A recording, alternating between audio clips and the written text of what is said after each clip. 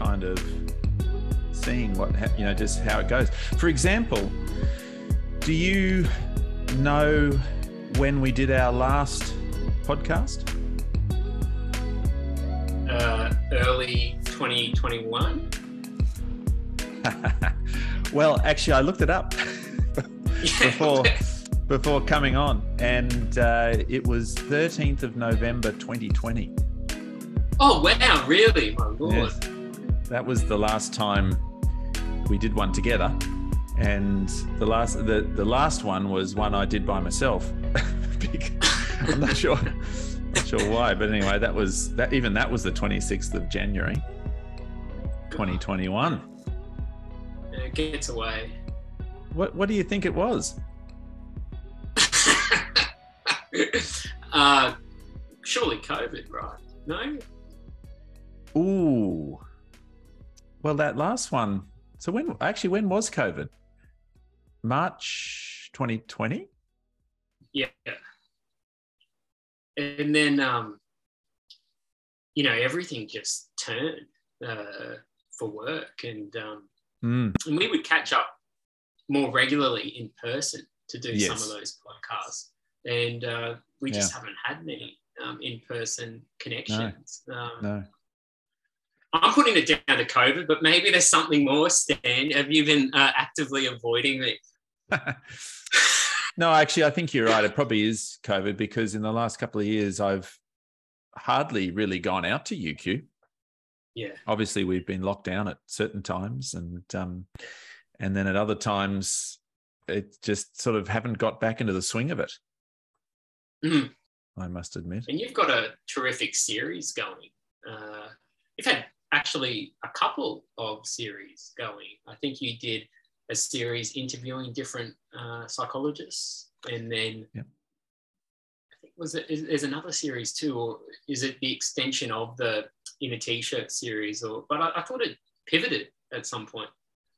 Yes, I've been mucking around with this for a while. Last year we did do the In Session series, and so that had a lot of CFT and other compassion-based therapists from around the world, actually. And cool.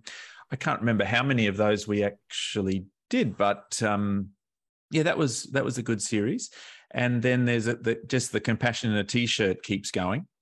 I've actually set myself the goal of doing weekly videos this year, and so far I've managed to do weekly videos. But in order to make that happen, there was actually another little series called I can't remember, Compassion 180, I think it was. So it was 3 minutes of some sort of topic around compassion. And the idea there was to make it slightly easier to post every week, because I only had to do 3 minutes of content.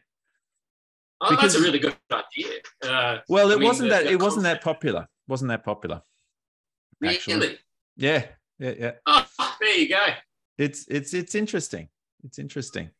And I think it wasn't that popular, possibly because of what it was and the content and stuff. But I also think that YouTube doesn't appreciate short 3-minute videos. And so it doesn't work the algorithm.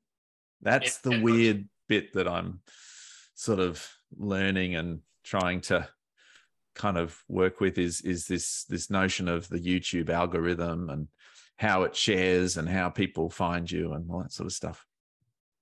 Yeah, I have no idea. That surprised me. I would have thought 3 minutes would have been a lovely kind of, snippet or bite that people would able to easily attend and tune out.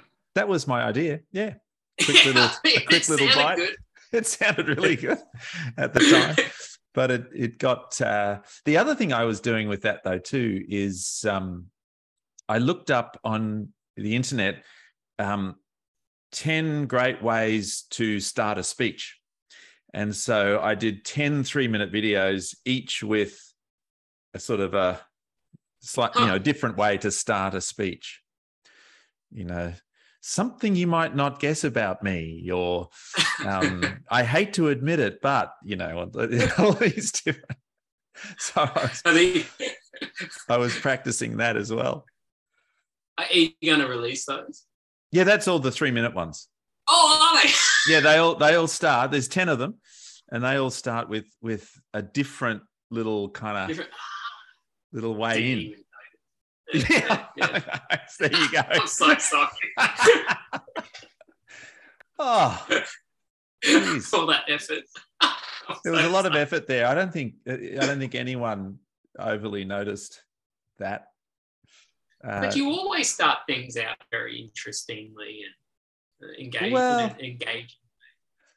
Well, I think the thing is that this is just my little hobby, just my little creative hobby, and it's just fun to, it involves writing, it involves speaking, it involves playing with cameras, and kind of the technology side. It involves the trying to be creative with editing. I mean, I'm not great at it, but that's what it is. It's just sort of a fun.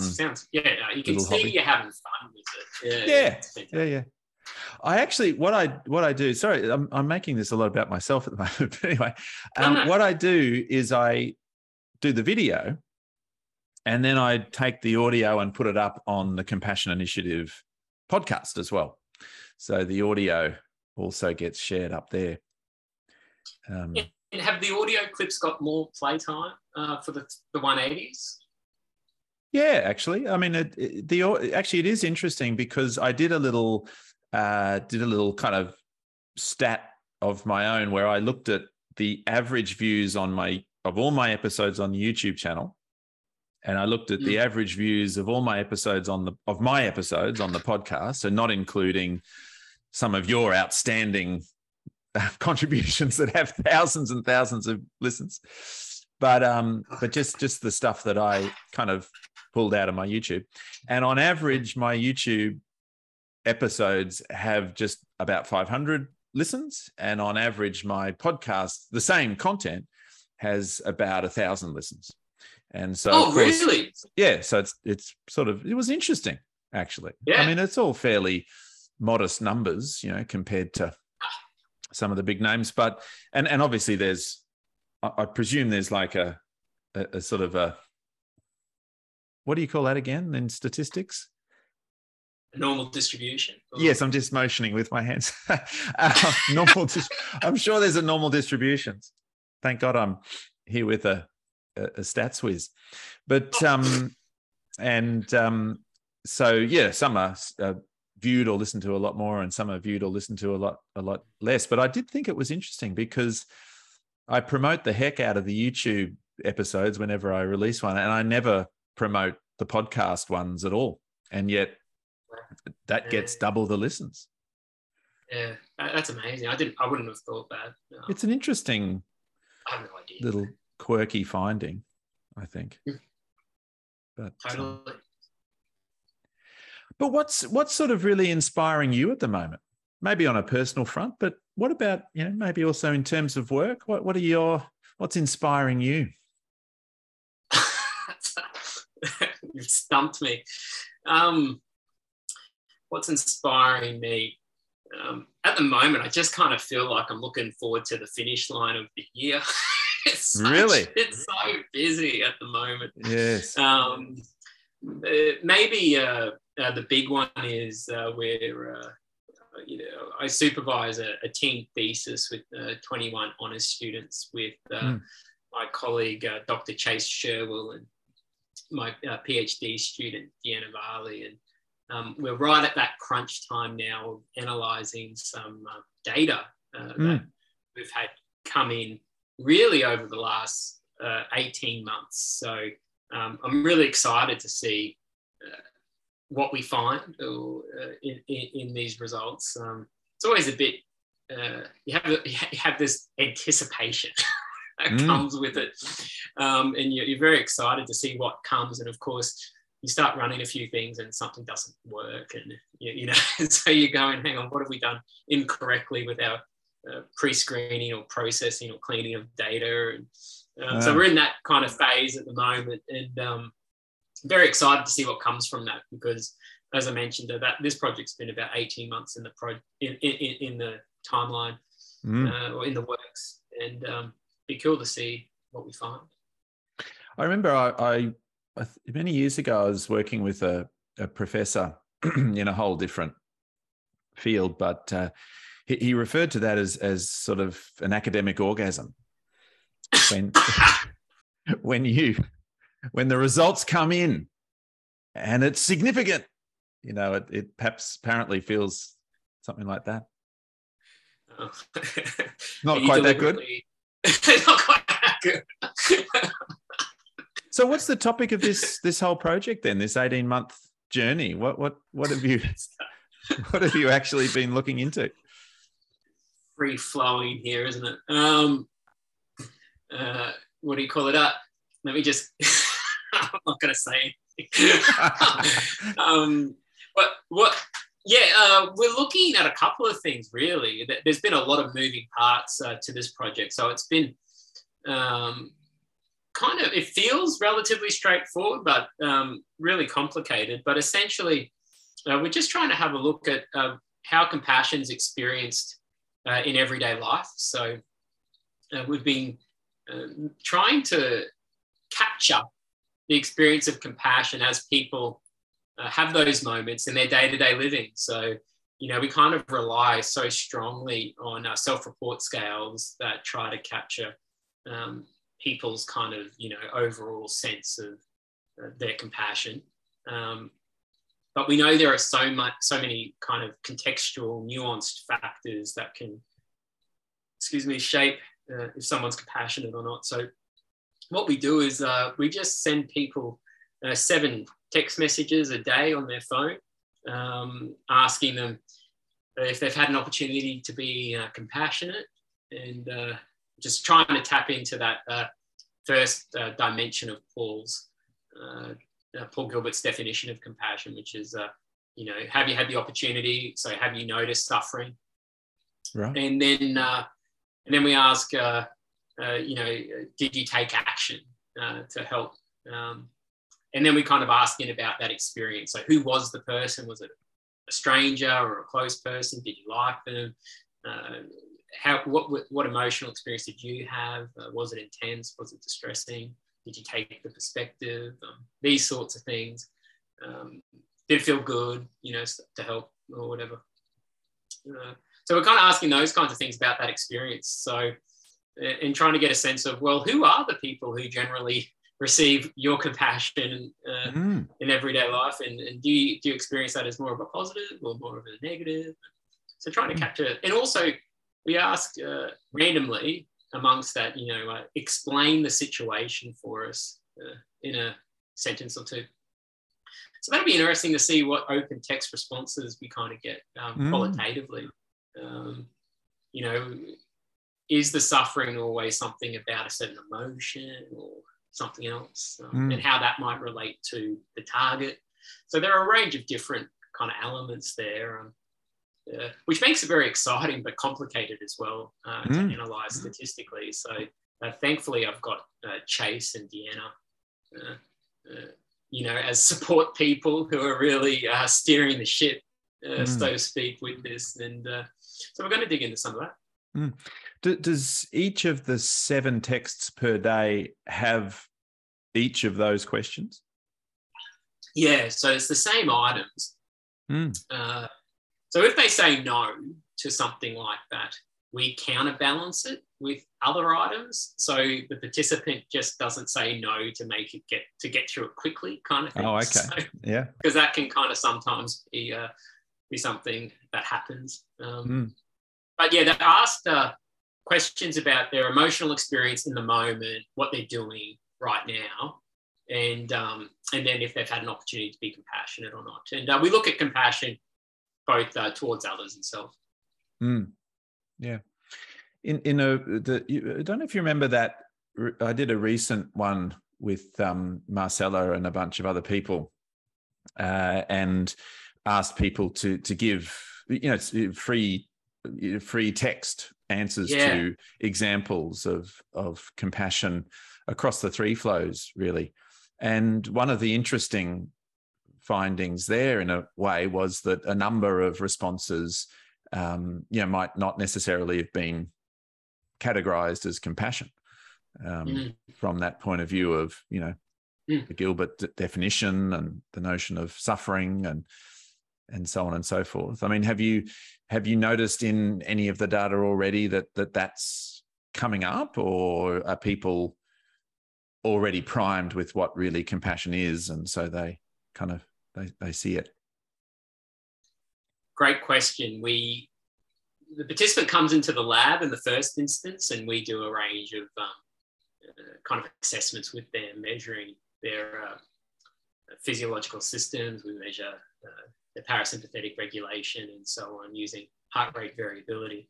And we also collect some self-report data on those traditional measures. But then at that point, we also show them how these text messages work, so they can get them on their phone. We pilot test that with them to make sure it all is working fine.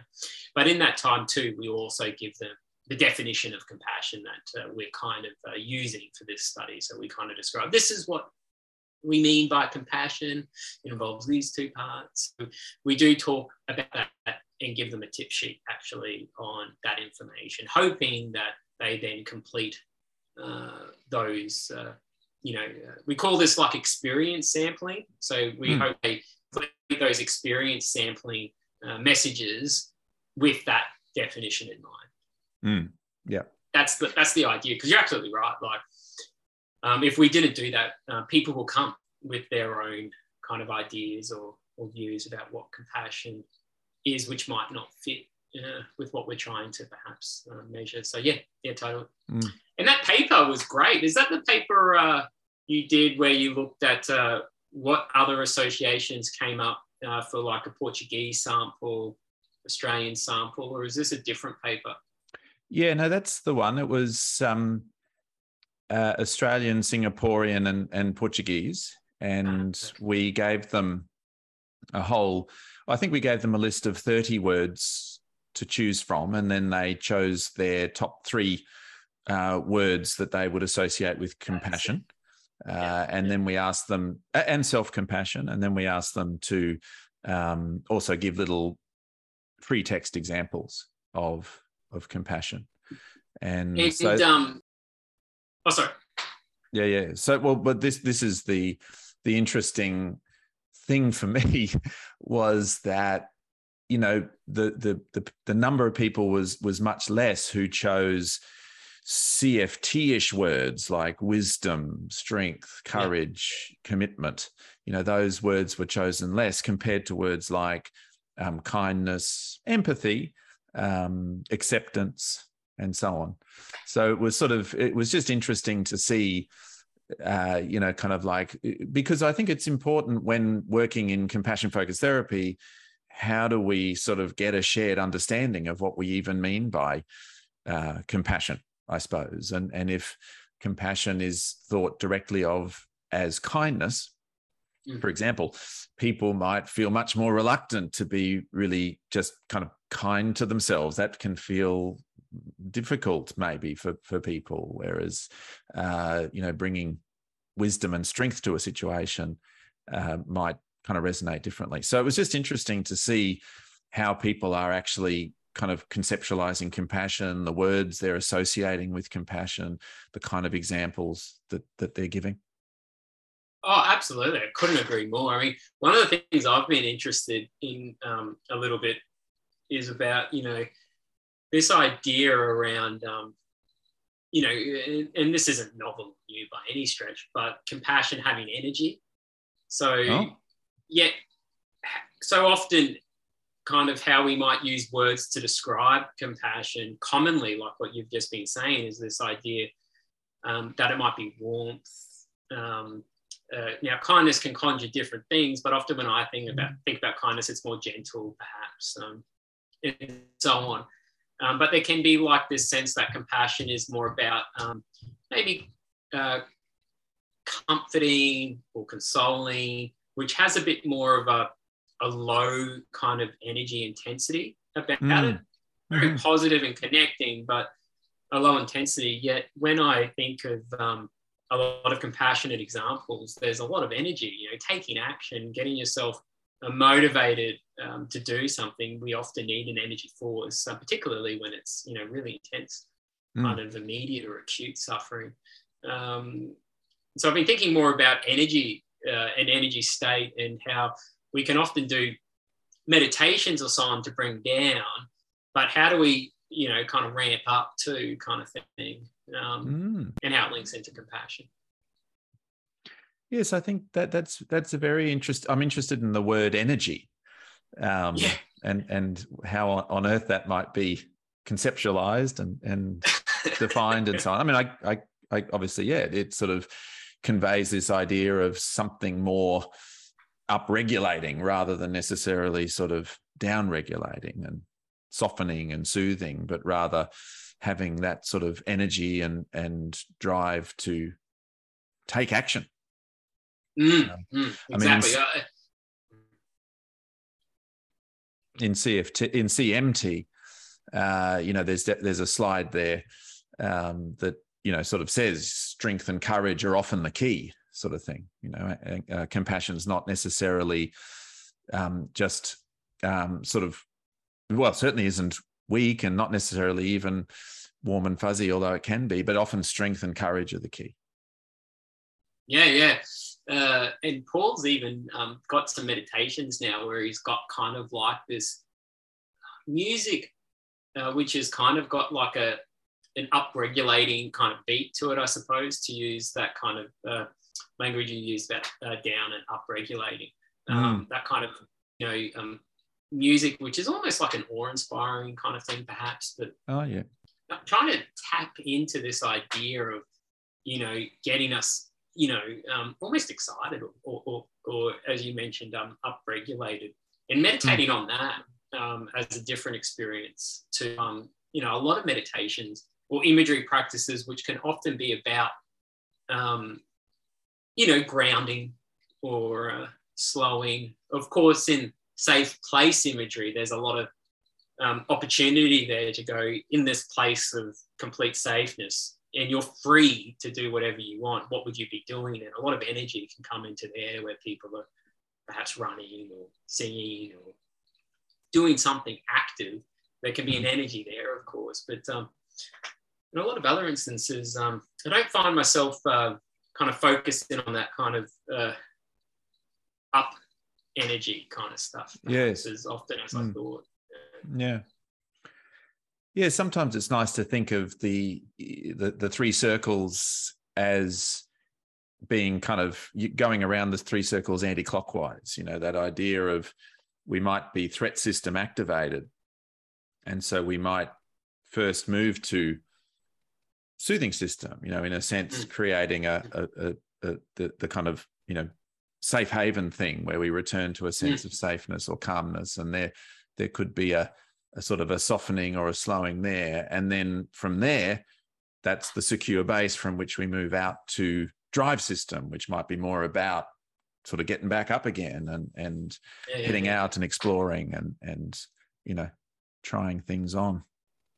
Yeah, that's really cool. So I'm interested to see if some of that comes through on these experience samples. So when people are talking about their everyday compassion, are they feeling these higher level sort of aroused or intense emotions of sort of action? Whereas in a self-report scale, it's often kind of like, I had feelings of warmth towards the person or something like that. So just trying to give the person the opportunity to put down whatever emotion that might be, but kind of getting a sense of the variation, because I think there'd be a lot of variation dependent on the context, which is of course very CFT. But a lot of the time the way we kind of measure it in the lab, in self-report is more about perhaps those qualities of presence and warmth and acceptance and so on, which are obviously crucial as well. But just trying to see if what kind of things match where there might be some slight differences, just trying to get more of a picture of how things go. It's a kind of it depends, isn't it? I suppose it sort of depends really on what the situation is, what the suffering might be, who that person might be, the circumstances around all that. Then there's sort of our compassion might be textured in different ways, emotionally or physiologically, and so on. Because one of the things I'm really interested in is getting this at least as baseline data. And then maybe down the line, if I can ever get any grant money, just keep getting rejected. But then see if we give a group a compassion intervention, who are the beneficiaries of that? Yes. So like if we were to continue to measure sort of pre and post using this experience sampling, and then in the middle, you do the compassion intervention, which might be 4 weeks or something. Anything, 8 weeks, 2 weeks, whatever. But it's an intervention explicitly aimed to cultivate compassion.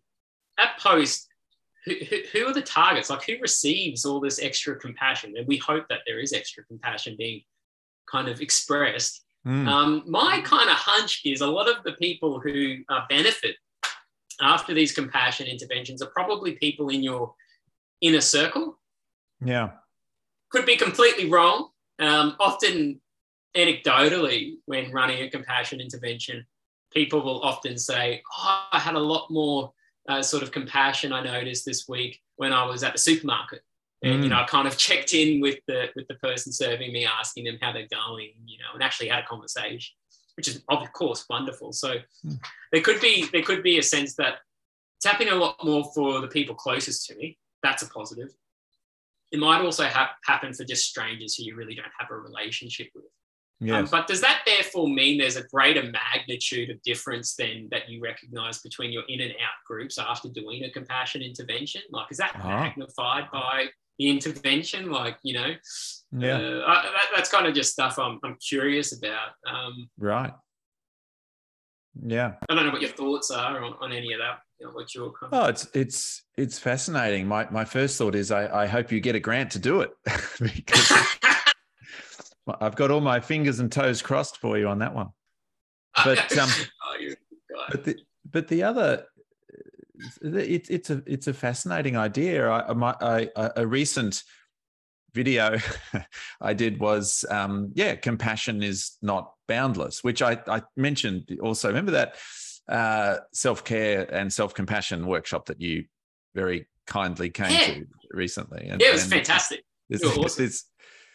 I felt like I was just telling you plenty of stuff that you already knew. But anyway, this idea that compassion isn't boundless, that there are various appraisals that we might make, and obviously one is this person similar to me or relevant to me, or kind of part of my kinship group or my friendship group or something like that, or are they outside of that? And then that creates a sort of a boundary, and we're less likely maybe to take the time and effort and expense, you could even say, of being compassionate towards someone that's in the out group.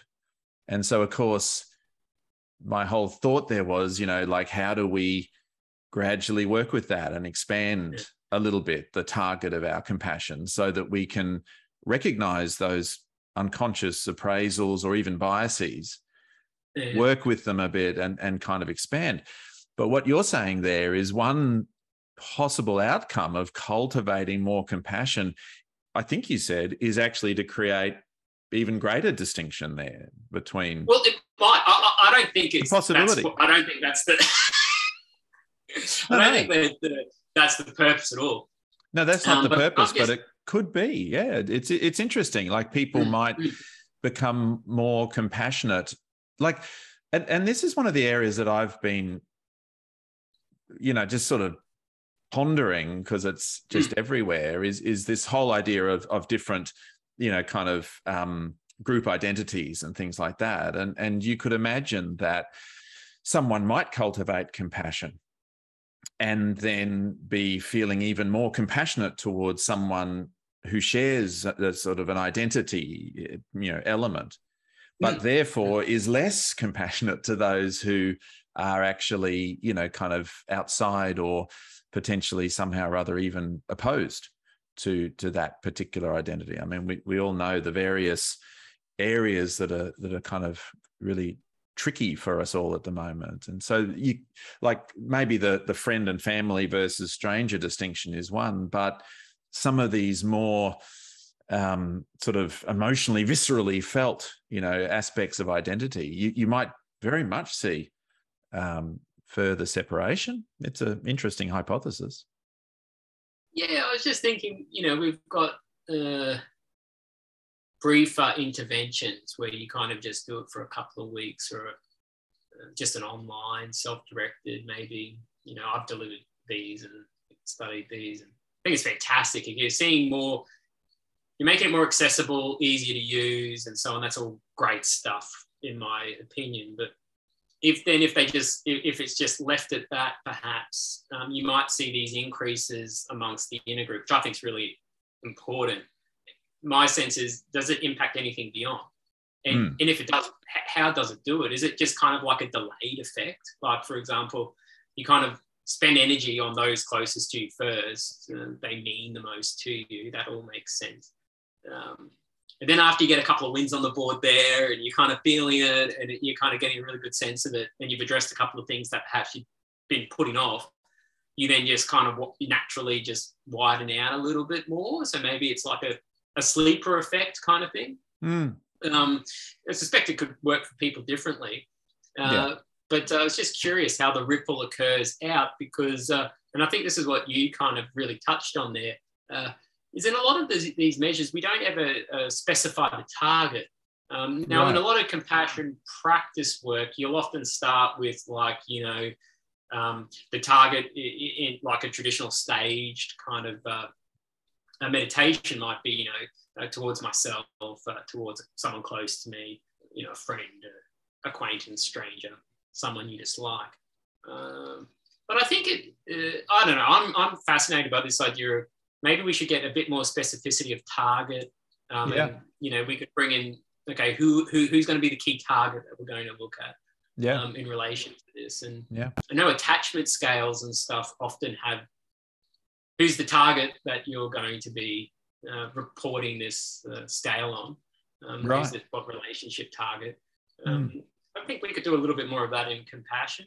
And that's what I'm trying to do a little bit of with experience sampling, but just even putting in, even in therapy or in the group, who are you trying to target? I mean, we can do global kind of stuff as well, of course, but the target is something I think is important. Even that idea of yes, the fears of compassion scale, presumably fears, blocks, and resistances would vary greatly, I guess, across different targets. You would think that there would be certain blocks that might be there for someone close, but certainly other blocks that might be there for strangers. Or I mean, the Dalai Lama quote that I like is, like, if we truly want to practice our compassion, then it's not our friends who are easy to love, of course, but it's our enemies. They are the ones who give us the most trouble, and so our enemies are our best teachers, or something like that. I mean, that's kind of interesting too, isn't it? Like, what if not only strangers, but enemies, someone who, and, using that word loosely, but, someone who is somehow or other across the divide, or sort of has a different view or perspective or group membership, or, and someone who maybe feels like we're at odds with in terms of, perhaps competing for something and or even just sort of, sort of socio-cultural kind of competition or something like that. Because if we can cultivate compassion for our enemies, then, that's kind of the holy grail almost, or something. Totally right. And then, I mean, I think the extension questions from that are fascinating. I just don't know how well we could do this in research, but, if the people close to you see, geez, Stan's putting a lot of effort into these enemies. Where's the compassion for me, like in the in-group? If you've got someone close, like, your partner, it's like, why are you spending all that time with them, helping them with this? I've been asking you for. Yes. And so you've got all these relational elements, which we kind of miss a little bit. How those who are receiving it are finding it, but also others close to us who see us invest time, as you mentioned, investment of time and energy and resource into trying to be compassionate to these others. What's their kind of take on it and so on? I just think it, as Paula said, like, so many times, and it's this idea that when you start, you think it's fairly simple, but when you dig into it can get pretty tricky pretty quickly with how people are viewing, experiencing it, and as you said, praising. Yeah, no, I really appreciate you sort of mentioning that, because I feel like that is a real thing sort of these days, is that to widen one's compassion, across the divide or across the aisle, risks negative consequences with, sort of potentially your own group. And, totally. And then there can be sometimes, from what I've observed, kind of consequences of being cancelled and all the rest of it. It's difficult to have that sort of nuanced look and thinking about compassion and how to be compassionate broadly when the world does seem so divided in some ways across different dimensions. Yeah, totally. Sometimes the in-group members can be the most severe in terms of punishment if you go to be compassionate or extend that kind of compassion to an enemy, so to speak. Like, I'm thinking mafia, stuff like that, maybe as an extreme example. But you've betrayed us kind of thing. How could you help? Do you know what they represent? Those kinds of things pop up. But Stan, I'm also curious as to what's inspiring you at the moment. Kind of to flip the spotlight, so to speak, and totally change potentially the trajectory of this conversation. Yeah. What's kind of inspiring you? Yeah, well, there's a few sort of little wins. One of the little wins lately that I'm really keen to try to pursue is, and this was sort of, I guess, the talk that I recorded and sent in for the recent UQ meeting of the Compassionate Mind Research Group, which I couldn't quite make it there. But I guess it relates a little bit in a way to what you're saying, and that is in clinical work and I use a lot of CFT in my work. We often do routine outcome measurement. So we measure outcome often in terms of, psychological distress and how the person is kind of going or maybe changing with all of that. But I'm starting to use you and I and Cassie and others all developed the compassion, motivation and action scale. And I'm starting to use that as a routine measurement to sort of see if there's process changes that might be happening alongside symptom change. It's only very early stages, but the CMAS is now on NovoPsych, and so I'm using the DAS-10 and the CMAS side by side to kind of measure outcome and process. And so I'm fascinated to see how that might go.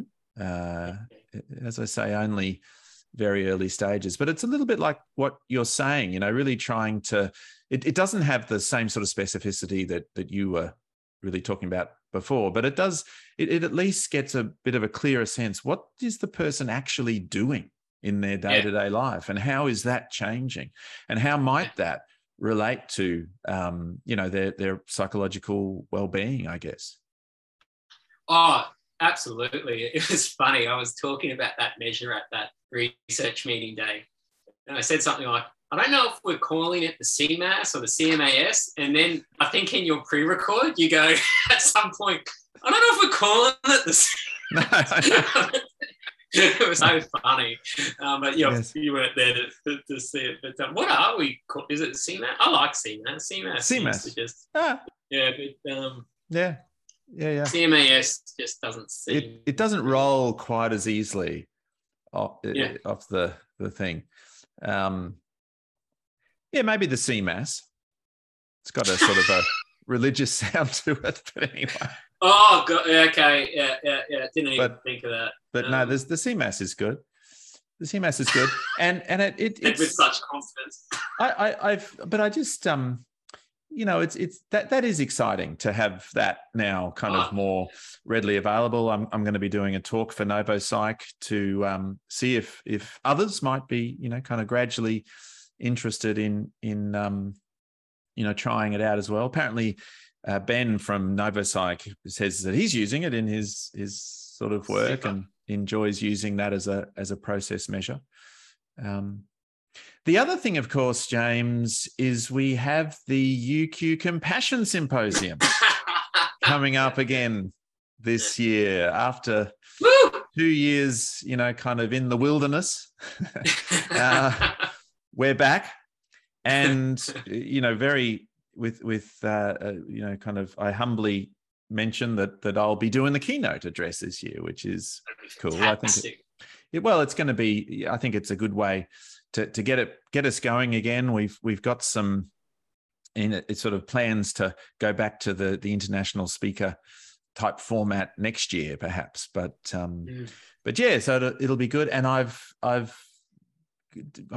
already thinking and writing and planning for the keynote. I've got a few little personal anecdotes to share, and also little bits and pieces from clinical work, but maybe quote some of the ancients on all of this. So yeah, hoping it'll be good. And then on the Saturday, of course, we've got the conference day as well. So we're currently still receiving and calling for submissions for people to present. Oh, it'll be fantastic. I cannot wait. I'm really excited about the talk. What are your perhaps hopes and fears with the talk, Stan? Well, I suppose my hope is to, firstly, kind of kickstart the whole thing again and get the Compassion Symposium back up and running. I'm actually really hoping that even sort of, lots of friends and family might come. I sort of feel this strange kind of proud feeling. This is this Compassion Symposium. It began several years ago now. 2014, I think, was our first one, and to be delivering the keynote is very special for me, and so I'm hoping that kind of lots of people I know might kind of be there, and it sort of and create a celebratory feel. Plus, I'm not wanting to give away any spoilers, but there's a certain sort of element or kind of sort of aspect to my own experience in life that was it was tricky at the time, and has sort of come a long way since then, which I'm going to sort of share a little bit about and sort of talk about what that was like from the point of view of really sort of developing understanding and maybe realizing and gradually developing sort of compassion across the three flows. So that'll be kind of interesting to see what people think about some of the kind of the aspects of one's own personal experience. Are you worried a little bit there about? Sounds very vulnerable. Like yeah, I mean, I have already sort of practiced little bits and gotten somewhat choked up. So it'll be interesting. This isn't a fear. I don't think, like you asked about hopes and fears. I don't think emotion is a bad thing or anything, but yeah, it's very moving for me just personally to reflect on some of these things, and I think though my idea is to get started on this early and to do a few practice runs, and I think I'll be fine. So sounds unbelievable. I can't wait. I've got a few little goosebumps just in anticipation. Yeah. I'm really kind of looking forward to it as well. I hope people come. That's probably my fear. That's my fear. Yeah, I don't think you'll have any worries there. Well, yeah, I hope people will come. And because we've certainly had some big names on the world stage prior to this, and so I'm a much more modest name. Well, it is. We've got to be real about it. So hopefully, yeah, we're a bit worried that kind of people will come.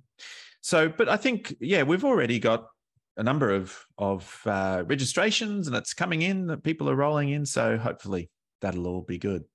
So that's the other thing. It'll be fantastic. Yeah. So that's the other main bit that's inspiring me.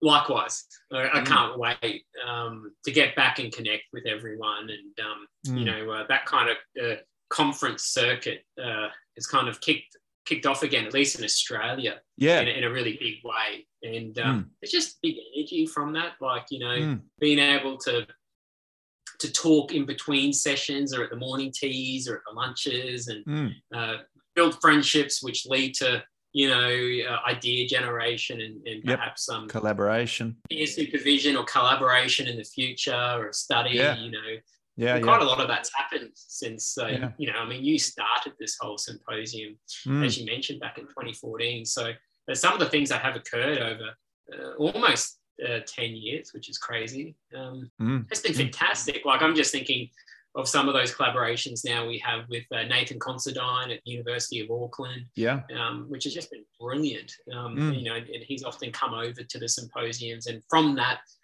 papers have emerged. I mean, it's just been, that's just one person. There's plenty of others, but all from this. So it's been superb. It was a great vision you had. Yes, well, and I appreciate you sort of being sort of integral to it all as well. Are you going to the Compassionate Mind Foundation conference in the end, or no? Yeah, through luck and luck alone. There's a wonderful compassion researcher at the University of Exeter. Her name's Associate Professor Anka Karl, and she's done some really cool work looking at compassionate imagery and how that kind of ties into heart rate variability and 3 circles. And so she's looked at Paul's tripartite model of affect regulation. And she's also done some work, I think, looking at intranasal oxytocin with compassionate imagery with Helen Rockcliffe and Paul as well. So she's a bit of a gun. And University of Exeter and the University of Queensland have a bit of a relationship where we can look at going for some grant money together on some scholarships and so on. And so she reached out, and so I'm going to get flown over and spend some time with her at Exeter for a week, coming up with some hopefully cool ideas. And then hopefully we can submit a grant and get some funding. And after my time with her, I'm going to either hire a car, catch a train or a plane over to Edinburgh and catch at least a day or two of, I won't get the whole thing, unfortunately, but at least a day or two, I hope, where I essentially just want to go and just listen and, not present anything. There's fantastic speakers. Yes, yeah. Yeah. Two of my PhD students are presenting. Yes. Well, now graduated, Dr. Jeffrey Kim and Dr. Alicia Carter. So to see them up there talking will be very exciting for me. Very proud personally. moment for you, James. Yeah. I mean, I would definitely go every year, but I got no money to kind of pay for it. And, you know, we've got 2 young kids and, you know, being away from Cass and stuff during that time's tricky as well. So, you know, so I remember one year when I went over, Cassie said, take an extra week and go to Morocco and have a holiday. And when I spoke to her about going this time, I said, any chance of extending it a week and maybe going to Iceland or something like that? And she was like, I don't know what I was thinking a couple of years ago when I suggested you extend. Like, I must have been crazy. You get back as soon as you possibly can. I couldn't imagine the shoe on the other foot if she took off for 2 weeks looking after the 2 youngsters. Right. Yeah. Oh, that's a thing. But yeah, I'm not going this year, unfortunately, and but I am going to the Mint Forum. So that's the MI workshop. Basically, it's at the same time. You know, kind of basic. You know, kind of pretty much overlaps. So I'm going to be going there and presenting there instead. That's Chicago. Chicago this year. Right? Yeah. Yep. Windy City. But all right, mate. Are you speaking at it? Yes, I am. Yeah, we've created a symposium actually that's called something like Behind the Mic, in Front of the Camera: How to Bring Online Content Creation into Your MI Training, or something like that. That sounds super. Yeah, because it's an MI trainers conference, so it's sort of a lot of it is about how to, you know, little ideas around training, you know, how to train MI and, you know, kind of that sort of stuff. So, gotcha. I mean, well, the CMAS is informed by MI. Oh yes, I have presented that to them before at those conferences. Yeah. Just trying to say CMAS as much as possible. CMAS. So it becomes embedded. Yeah. Yep. Buddy, I realise the time. I'm sure you've got important things to do. So it was great to catch up. Yeah, no, awesome, Stan. And really, we'll have to do a talk post symposium. Yes. Wait 2 years and reflect on how you experienced the keynote. Well, yeah, that's a good idea. We can do a little session and I can reflect.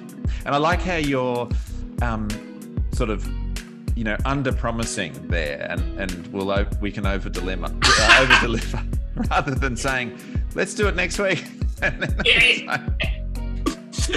Built in a buffer. Little buffer there. Excellent. All right, mate. Well, great to talk to you. Awesome, Stan. Catch you soon.